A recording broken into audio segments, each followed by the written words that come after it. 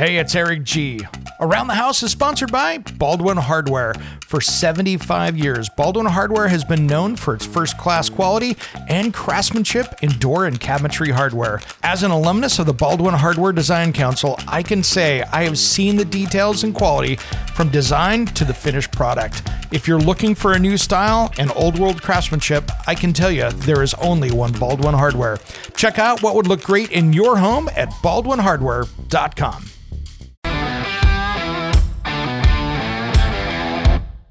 It's Around the House. Yeah, you think about it. You've got this big floor truss that might have taken a 20-minute fire, and now you've got a system in there that might take 5.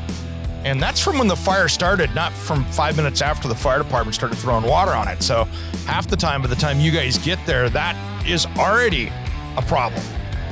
You're spot on. And actually, your numbers are pretty darn close to what we've seen in the tests. We've had fire chiefs all over the country. The give me my 20 minutes back. Give me my reliable amount of operating time before I have to worry about this building falling on me or me falling through it. And in many cases, it's just not there anymore. And it's tough because nobody thinks a fire is going to happen to them. So when you don't think you're going to have a fire, these conversations don't come up. When it comes to remodeling and renovating your home, there is a lot to know, but we've got you covered. This is Around the House. Welcome to Around the House Show. This is where we talk everything about your home every single week. Thanks for joining us. Today, we've got a special guest in the studio. This is one I've been looking forward to. We got Steve Kerber, Vice President and Executive Director of UL's Fire Safety Research Institute. Welcome to Around the House, man. Oh, thanks for having me, Eric. It's going to be a lot of fun. There is so much to be learned about fire and fire safety. And I don't want to make this sound like some kind of a preaching thing, but man, it seems to be coming into fall and winter. It just seems to be interior house fire time between people with Christmas trees and space heaters and just goofy stuff. And it just seems to be so much that can be prevented. Yeah, you're spot on. The statistics show that as we get into November, December, January, the colder months, as well as with all the holidays, the opportunities, the ignition sources, all of that comes together. And we do see an increase in fires and fire fatalities during this time of year. Well, you guys, I love what you guys are doing for firefighters out there because, each department has their own stuff that they're doing, but it's great to see an organization that's really kind of diving into fire science and the causes and what causes a fire and what hurts firefighters as well. Yeah, our community relies on our firefighters as kind of our last line of defense. And in many ways, a lot of stuff has to go wrong for them to be needed. But when they are, lives are on the line, and we have dedicated, for me, it's been the last 20 years of my life doing research to make them safer and smarter as well, because they can't experience everything themselves. So if we can set up some experiments, we can help them understand the environment that they work in. They can be smarter, they can be more effective, and we all benefit from that. I don't know how many times I've seen, when I was a kid, I'm in my 50s now, but fire department roll up, maybe air packs weren't put on, they're running into the fire. There's not a lot of thought going into now. And now with the training and the safety for those guys, because so many firefighters have been getting lung issues and lots of different cancers from that kind of stuff. It's really had to rethink of how people firefight these days just because of some of that. Yeah, it's an incredibly complex profession. And I use that profession very broadly because of the million firefighters we have in the United States, 700,000 of them or thereabouts are volunteer. So these are folks that are leaving their lives, leaving what they're doing and serving their community for nothing in return. So, yeah, we want to do everything we can to make sure that they're smart. They've got the training, they've got the resources. And I'm glad you brought up the cancer issue. The International Association of Research on Cancer just linked the actual act of firefighting as cancerous. So, Sure. I mean, it's just the nature of doing that job is led to a higher incidence of cancer. And in many ways, that's not fair. That's not what they're signing up for. So what can we do to limit their exposure? And the bottom line is that where we live and where we work is just full of plastics. It's full of synthetics. It's full of all kinds of chemicals that not only you breathe in, but also that transport through their skin. Yeah. So it's the danger is immense, both acute and chronic. Yeah. And one thing that I've had too, we had another firefighter on here a couple of years ago, and we had a discussion just about building science, about how truss roof systems and floor systems with those stamped metal plates can be such a danger to homeowners and firefighters when you get a fire in that cavity and all of a sudden these cool, cute little metal plates that are pushed in holding all this lumber together start to curl. And now you have kindling instead of something that was really bolted together. It's been a fun evolution. We study this stuff all the time because in many ways, stuff that makes perfect sense for the construction industry, whether it's stronger, lighter, cheaper, all of those things are good. The problem is in many ways, it also, from a fire safety perspective, can be disastrous. So you mentioned metal plate connected wood trusses. I mean, we've done all kinds of tests on different engineered floor systems and roof systems. And what you see is there's no free lunch, right? So the trade-off of having an engineered I-joist or a metal plate connected wood truss is that wood burns. We know wood burns. There's less of it. So the term we've been using, we replaced mass with math, which from a construction standpoint is genius. Yeah. We don't have the 2x12 dimensional lumber that spans 40 feet like we might have had in the past. We cut all those trees down. Yeah. So now we've got to make it other ways, whether it's OSB or plywood or combinations of all of the above. And great for construction, but we've got to protect it. We've got to get the equal level of safety that we had previously. And in many cases, that doesn't get figured out till after the fact. So a number of firefighters have fallen through floors into basements on fire and are no longer with us. And we've got to catch up and make sure that that safety is not being compromised in the name of cost or something like that. Yeah, you think about it. You've got this big floor truss that might have taken a 20-minute fire, and now you've got a system in there that might take 5. And that's from when the fire started, not from 5 minutes after the fire department started throwing water on it. So half the time, by the time you guys get there, that is already a problem.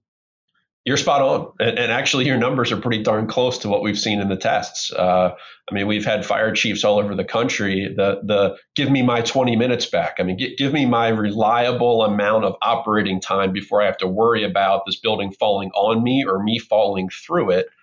And in many cases, it's just not there anymore. And it's tough because nobody thinks a fire is going to happen to them. So when you don't think you're going to have a fire, these conversations don't come up. Yeah. Yeah. And it's something, and especially now that we're starting to get even more complex with building, we're starting to put, solar arrays up on the roof now that is constantly powered. I talked to electricians and like, oh, in a fire, you just turn the handle off. I'm like, yeah, you're not powering the rest of the house, but there's still power up in that when you guys have to jump up on that roof. It's still hot.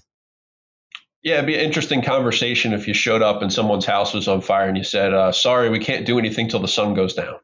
Right. Is not going to be a acceptable thing to have a conversation about.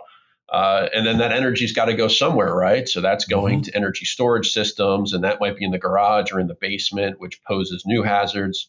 So yeah, the firefighter's workplace and even our homeowner's living place is constantly evolving. So we've got to understand these hazards. We got to understand the pluses with the minuses as we design these things and put them into our homes. We need to make sure that everybody understands what's going on. And yeah, nothing comes with no new risk. So we can accept that risk. I mean, I don't think anyone's going to push back against renewable energy and all of these great concepts for our environment. However, let's make them safe. Yeah, Steve, it's like in my garage. We were just talking about this before we hit the go button. I've got 20 batteries hanging up on my wall system back here that you can see at least, and there's probably a few more back over here. But that changes. You know, in a garage, it used to be, okay, it was the chemicals, it was the paints, it was maybe a propane tank. But now you've got batteries that can be their own mess, and chargers as well. You know, that major sin of a garage of walking away with that battery charger going for a weekend or a week when it should just be charged and turned off. That puts in a whole other risk for firefighters inside a garage, let alone the house.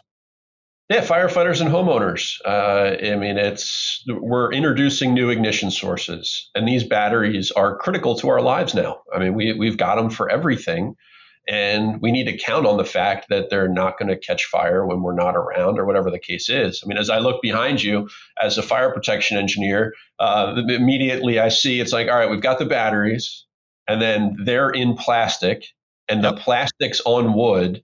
I mean, that is a perfect recipe, should there be a fire, to spread that fire.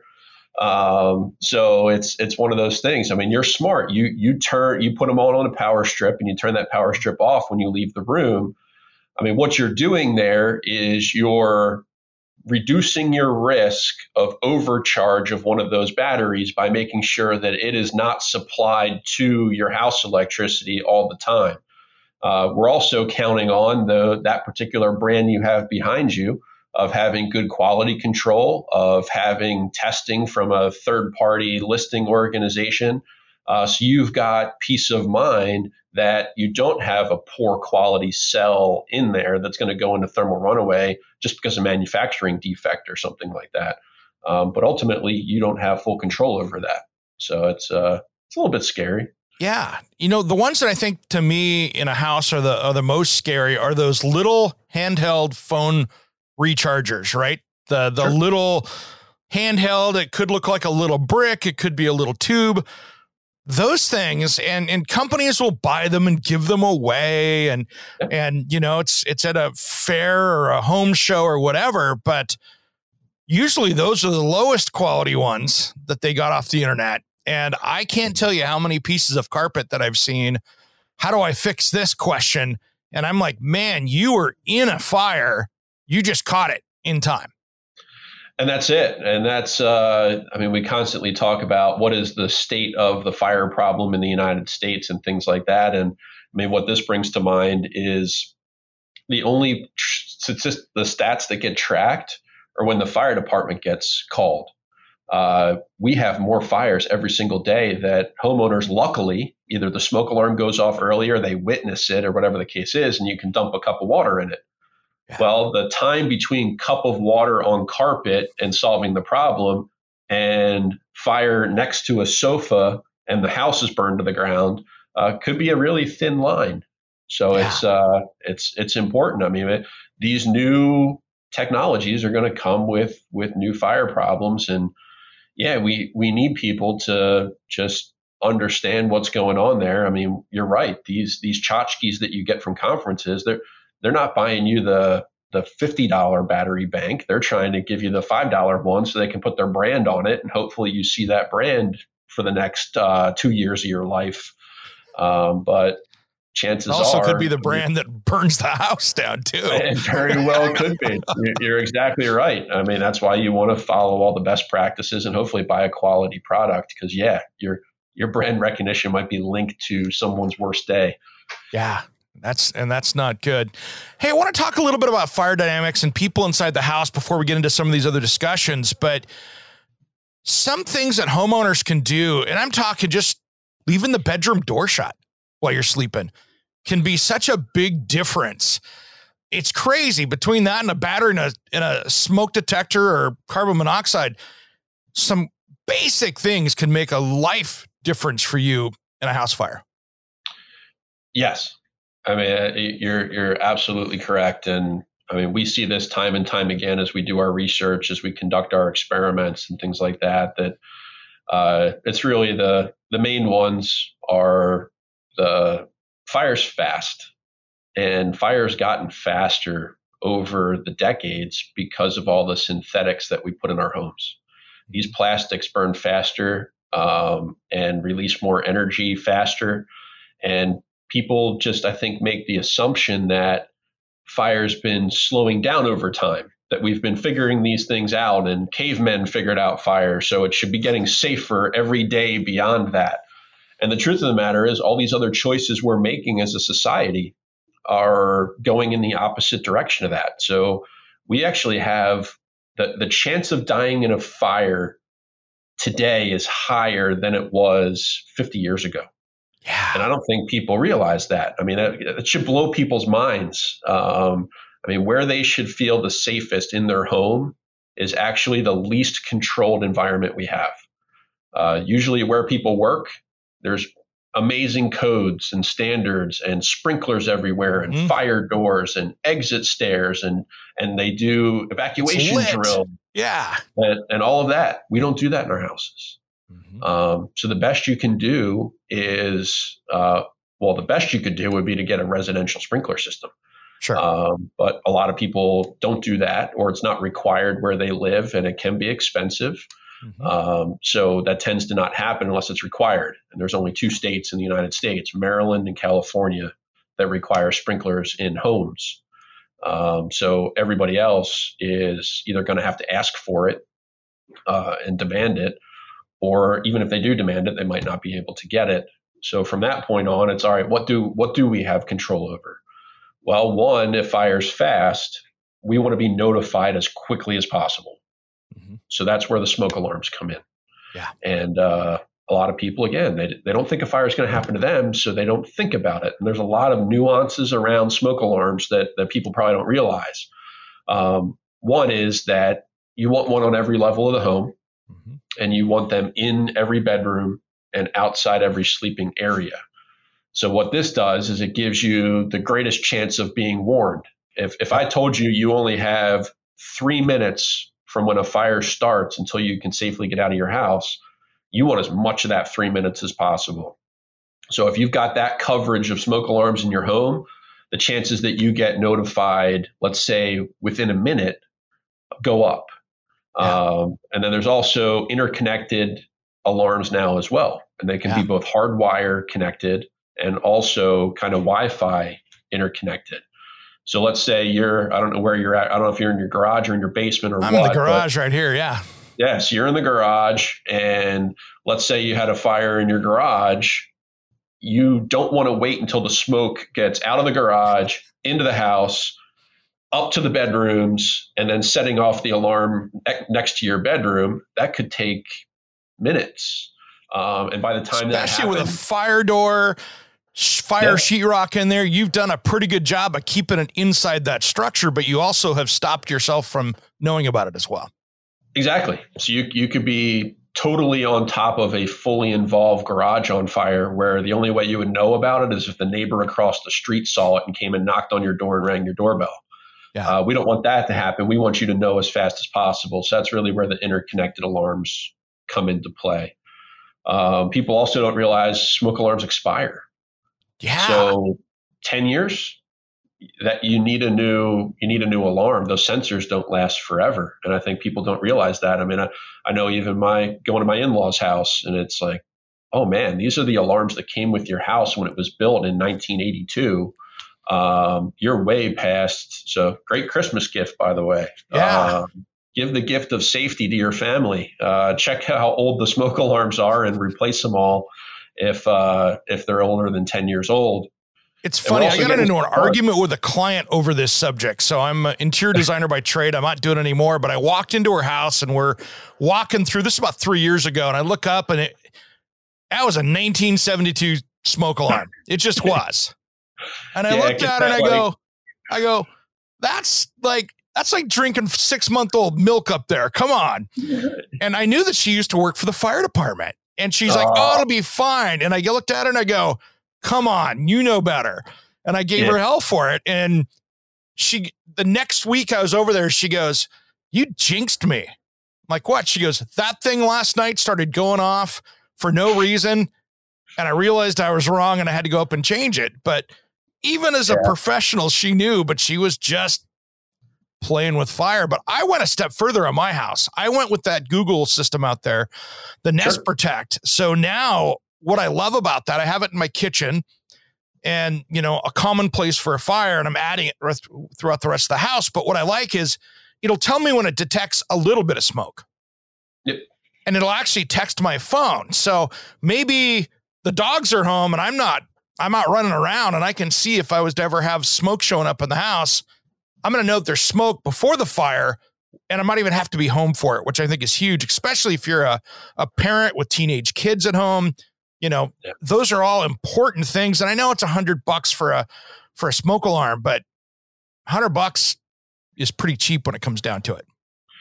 Yeah, it's hard to put a value on the safety of your family. And I mean, I know there's people out there that don't have $100 to spend on a smoke alarm, but yeah, it's vital to have that early warning. I mean, I can't think of a more helpless feeling in the world than knowing that something's going wrong in my house and my kids are in the house. Right. And even if you're not there, I mean, even if they're teenagers, we know how that works. They're blasting their music or they're playing their video games or whatever. And I mean, you could have a fire next to them and they wouldn't even know it was going on because they're so into the game, and they're just headphones are on or whatever. Yeah.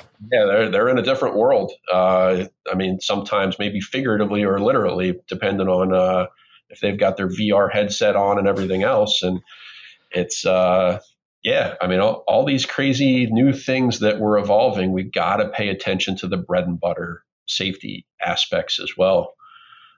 You brought up the closed door. I mean, so here's the next component. We got the smoke alarms covered. Yep. The closed door doesn't cost a thing. Absolutely free, just a simple behavior.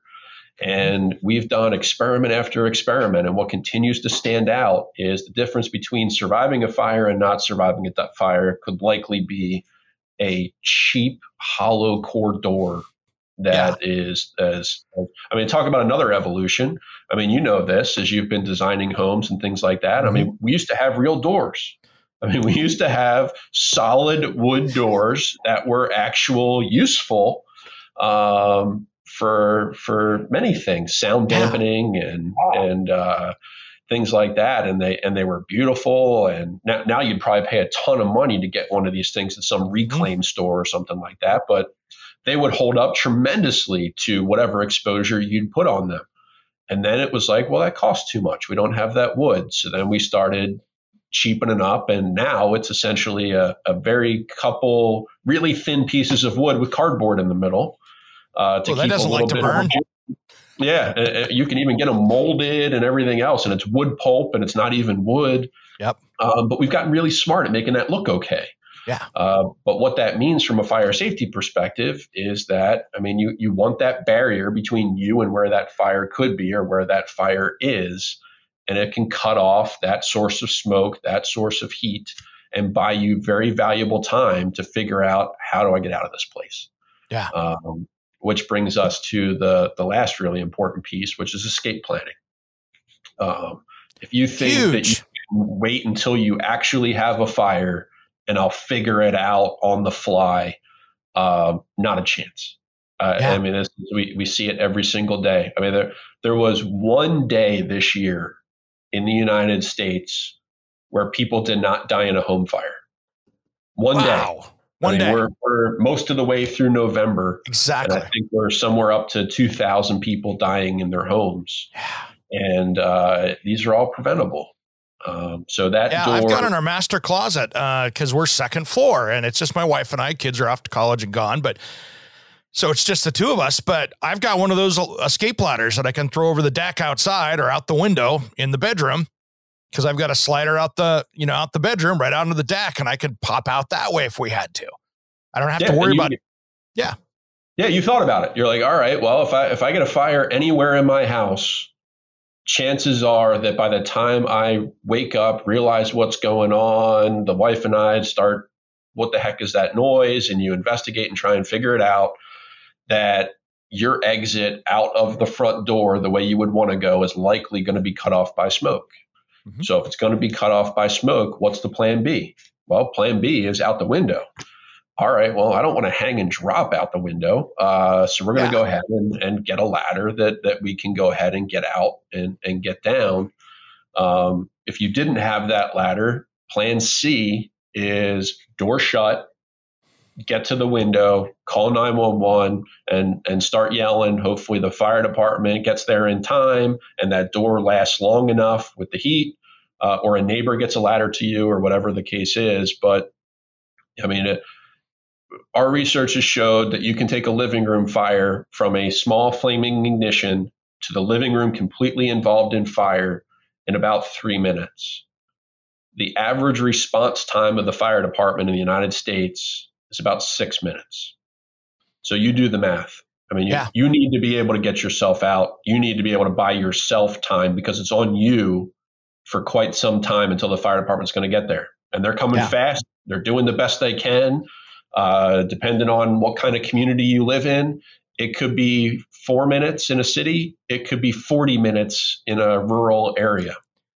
So, I literally have a quarter mile away. I have a fire department right there, but who says they're not on another call when my call comes in? And now the next one is 2 miles that way. So now I just tripled my response time. Absolutely. And no control of you whatsoever. I mean, if you've got 2 departments that close, you're in a pretty well protected area. That's not common for most of the country. But you're absolutely right. They could be out helping Mrs. Smith with a heart attack, and they're not available when your house fire comes in. We don't plan these things. Yeah, it's random. It's random. Yeah, you're the other thing that I'm a big proponent of, and it saved my butt one time. So it's one of those things that I've always done is having nice, big fire extinguishers in certain places around the house. Sure. And, I've got 3 in the garage by every door, 1 by every door. I always like 1 in the kitchen, 1 in the master bedroom, just because if you need that as an option, you have an option right there. Yeah, these are tough. I mean, as someone like yourself that plans for this and knows how to use a fire extinguisher, it sounds like you might have had to deploy 1 or 2 in your life. I got a story for you there. Yeah, it's tough because fire grows so rapidly that the important guidance there is one, the fire's got to be small. Mm-hmm. And 2, like you said, you've got them by your exit points, which is critical because you don't want anything between you and a safe way out. So in many ways, people need to realize either I'm getting this fire or I'm not, but I'm not going to get cut off from safely being able to get outside should it not go well. And that's why they're there for that. I didn't think of it as, okay, I'm going to go in and play hero here. Yeah. Mine was, okay, if I need this to get out because I'm in a bad situation, I'm going to wish I had it there. Well, at least I give myself one other option. Yeah, you got one other option. I think the key is don't underestimate the smoke either. Don't go crawling through smoke. If you can't see your exit from where you're going and it's not clear to you, don't try and hold your breath and go. Don't try it. I mean, we tell kids, stay low and go. It's like, well, no, stay low and go if you can see your way out. Don't just take a shot at it. Because I think that's where we see a lot of issues is people like, well, my front door is there. All I have to do is hold my breath and run. And the smoke is thick. The smoke is hot. It's not the white wispy smoke that you see at a campfire or anything like that. It's caustic. It's nasty. It's brutal. Oh, God, it's so full of chemicals. A few breaths could be deadly. So it's like, no, you got to go plan B. You can't, if plan A is out the door and you can't see the door, please turn around and get a door between you and where it is and find another way out. Because I think that people take a chance and even a little bit of carbon monoxide, you're not going to be thinking straight. Yeah. And it goes downhill quick. Man, my fire story I was dating this girl 10, 12 years ago, and she was helping care for her dad, her mom and dad. Her dad had Alzheimer's. And so they had she was staying in the unit kind of down below, nice daylight basement house, nice view, everything else. And she's got her kids, get them ready for bed. I'm watching TV, hanging out, getting ready to head back to my place. And I hear one smoke alarm go off upstairs. And I'm like, Then I hear the second one go off. And I went, okay. So I went running upstairs, and I had already, because of his mental condition, And his illness went, okay, we're going to put a few, because he liked to go, we always were trying to battle the stove with him. So I had it on the galley kitchen. I had 2 huge fire extinguishers on the wall. And he had gone in there with this big 64-ounce truck stop coffee mug from the 80s and put it on the electric burner and tried to reheat his coffee. Yeah. Didn't know any better. And then once it caught on fire, he starts taking doesn't think to turn off the stove, but he's got a rag and he's trying to beat the fire. Well, now we got 8 spot fires in the kitchen because plastic's burning everywhere. Yeah. So, man, I got him out of there. I used both of those 5-pound fire extinguishers after getting the heat off of it just to get the fire out in that kitchen. And it was a heck of a mess. But it was, fire department was already called. I was just, okay, I think I can get this. But, it was, I was 10 seconds away from that getting out of hand. You saved his life. I mean, there's no doubt about it. I mean, we see this all the time. It's those that have illnesses, or I mean, they're not all there. And what seems common sense to just about anybody, they see the opposite as common sense. I mean, we see it. I mean, people putting plastic things on burners, or going to cook something and then they fall asleep or wander off and do something else. And next thing you know, it's you got a deadly situation. So I have a pet peeve right now over this. And I don't know if you've ever seen this on Etsy and stuff out there. People are making these stove covers. I don't know if you've seen these. Like, so you got a 30-inch range and they're building a wood cutting board to go over the top of that thing. That's terrifying. Jump on. You can go find 100 companies making these things on Etsy right now. You can see them on Amazon. You can see them on eBay. Every time I go rifling on people when I see these in woodworking groups and everything else going, all it takes is for somebody to bump something and that's out of control. And you just gave it a huge ignition source. I mean, even in the 80s, when you used to see those little tin metal things that you'd put on the stove covers that grandma used to have, those things would always have coil marks and stuff on them because somebody would leave it on, and that was metal. Yeah. Oh, it would catch all the grease. Yeah, you don't keep it clean, and all of a sudden that's just a catch-all to get burning. But I hadn't seen those yet. I mean, that sounds like an awful idea. But we solved one problem, right? I mean, we don't have a lot of space in our kitchen. Mm-hmm. So we go ahead and come up with this ingenious idea of, well, I can turn my over top of my stove into a cutting station. And people just don't think that, you know what? No, this could be a fire hazard because they don't think it's going to happen to them. It's not, they're not being malicious. They're just indifferent to the fact that could happen. And this is what we see every single day. Yeah. There's a new product. You know, I'm a speaker for the National Association of Home Builders on their technology front. And I don't know if you've seen it yet, but it's a new system out there called Ting Labs. And what that is, it plugs in the wall and it detects electrical fires. I've been working with those guys for about 4 years now. And man, I love that thing. Anything I can do to plug in my wall to help sense what could be an electrical issue in my house, man, that's peace of mind right there. Certainly peace of mind. But yeah, it takes that desire to know that could be an issue. But yeah, I mean, electrical fires remain a top cause of fires across the United States. And in many ways, you can't see most of the system, right? So to have that heads up that something's not right, especially with all the loads that we put on our power systems these days that maybe they're not designed for. What a great tool. Yeah, somebody brought that to my attention recently because I think their insurance company had come to them and say, hey, we want you to use these devices to prevent these loss. And sounds like a great idea. Yeah, it's really cool. It shows, and I've tested it too. I actually was doing some work around the house and I played with one of my old outlets with the stab connector in the back and said, okay, let me see if I can force carefully this thing. And it sent me a warning. And I'm like, wow, okay, that worked. It sensed that I had a bad stab. Okay, I'm a believer, you know? Sure. So yeah, I know we've done some tests in the past where you look at the amount of those kind of rubber coated staples that you put on all the wiring throughout your house. And like, what are the chances that you either hit it in too far or get one of the legs through the wire and short it out or whatever it is. There's just so much potential, and none of it's malicious.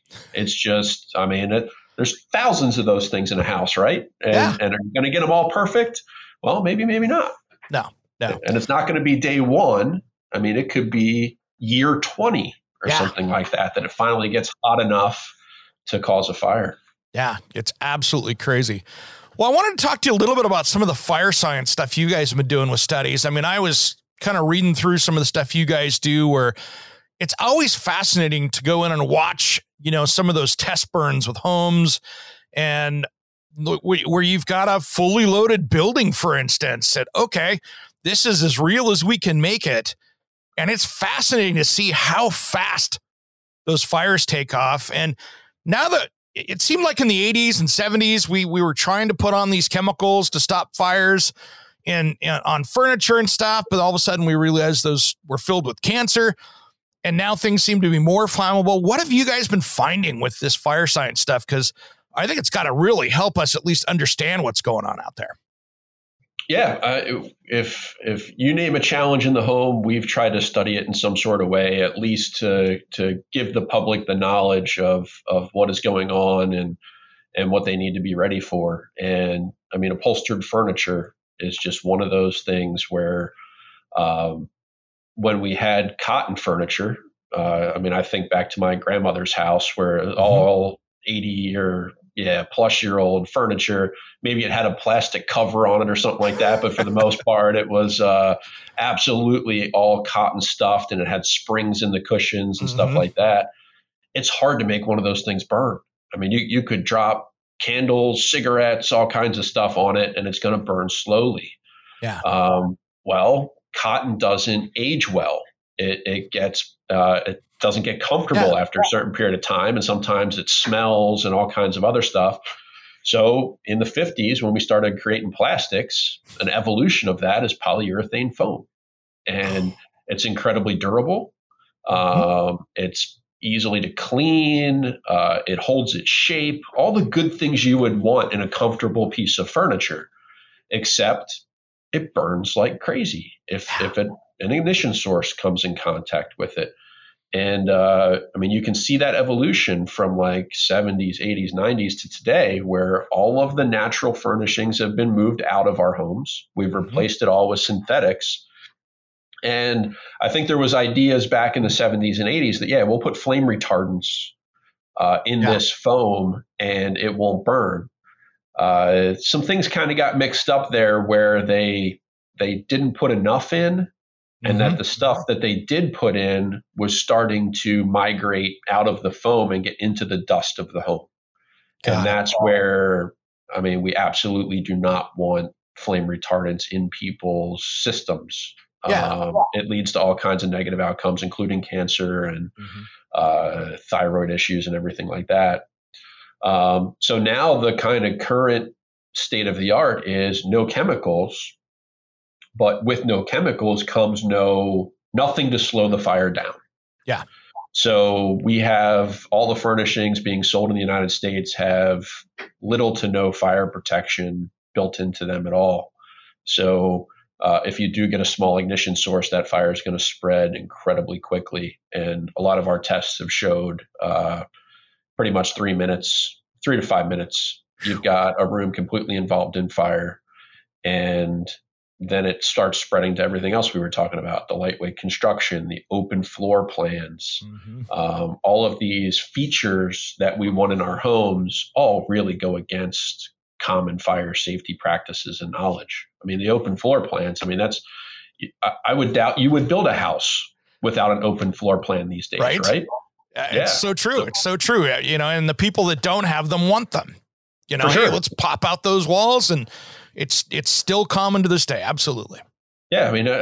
Who the hell was thinking about load-bearing walls at any point? Now, all of a sudden, everybody's concerned with them. Which ones can I take out? Yeah. And now that I have these laminated beams and all this other lightweight construction materials, and I can span long distances because I couldn't before. We kind of joke you were limited with the dimensions of your rooms as you were building homes based on how big of a stick could you get. And Right. so if you had a 14-foot room, man, you found Woohoo! some big lumber. I mean, that Yeah. was way to go. You're not in like 10-foot rooms. But all of that has ramifications. It's all a big system that kind of adds up. What's your take on the new products that I'm seeing coming out now? And I don't want to get into so much into brands, but there's a lot of new building materials that are starting to come out, like framing lumber and stuff that have treatments and stuff on them. And I'm starting to see more and more of that. That's kind of maybe it's a certain color or something like that, but you're starting to see some fire rated building materials as far as the rough framing. What's your thought on those? As long as they're tested and certified and they do what they're claimed to do, what I think people need to realize is there's no magic bullet here.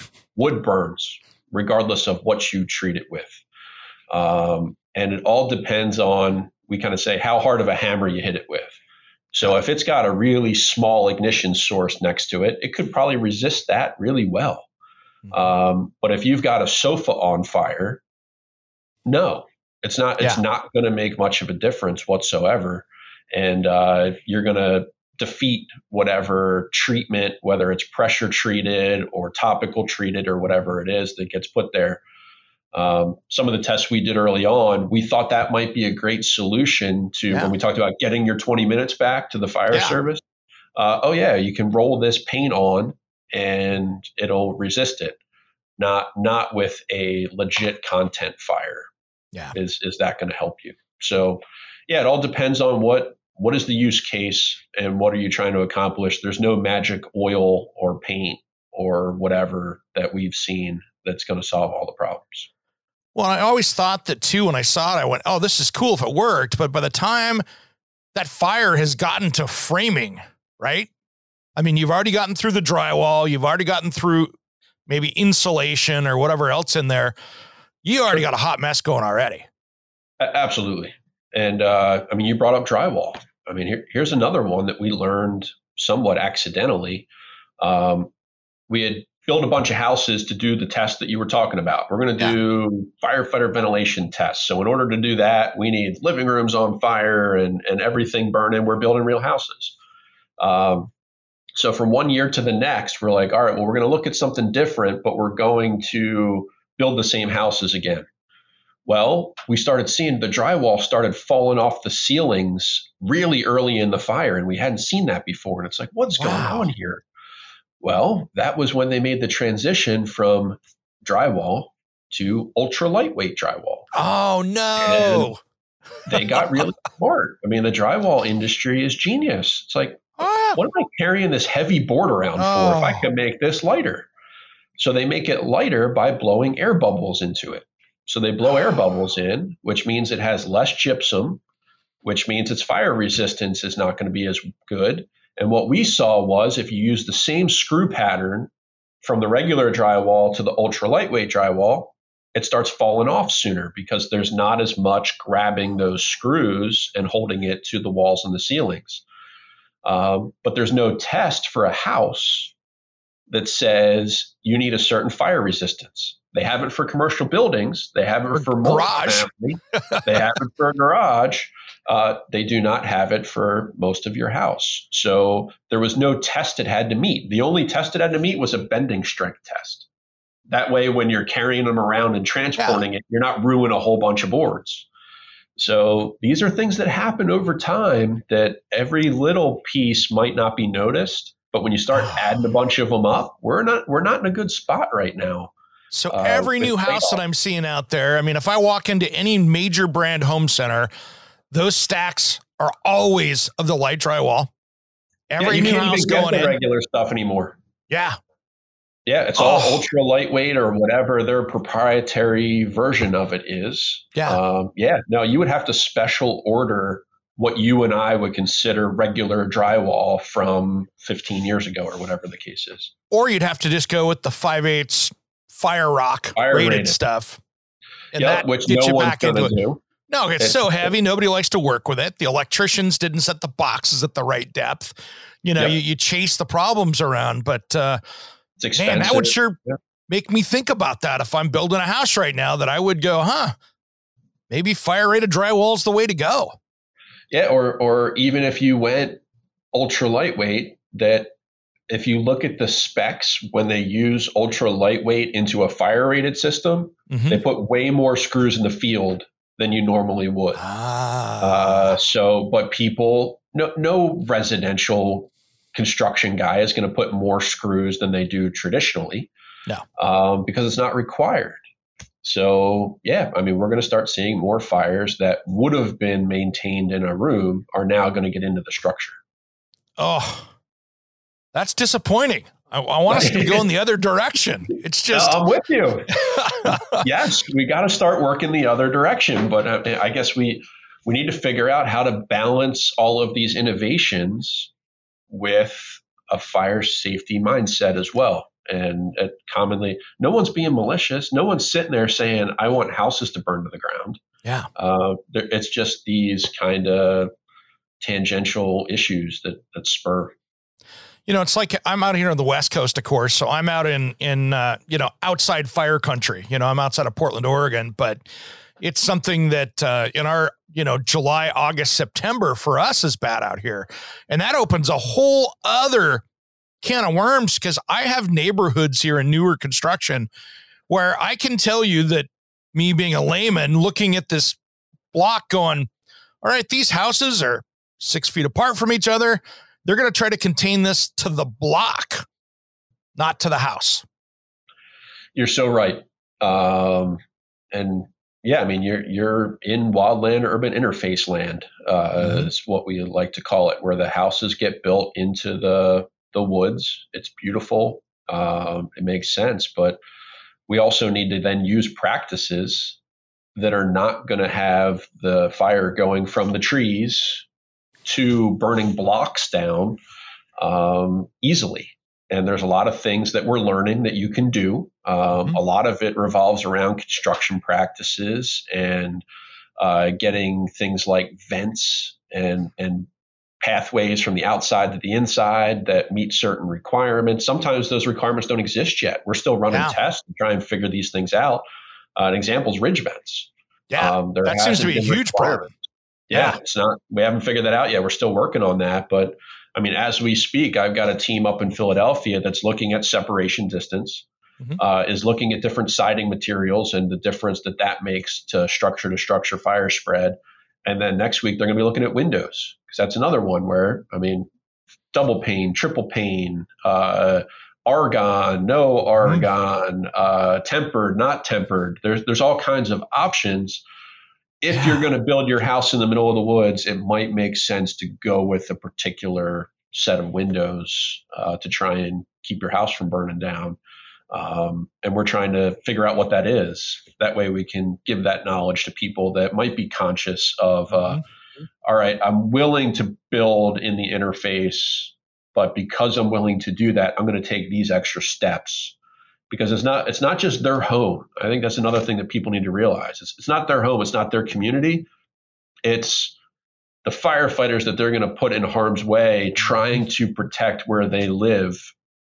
And there's other people at stake here, and we've got to be smart across the board.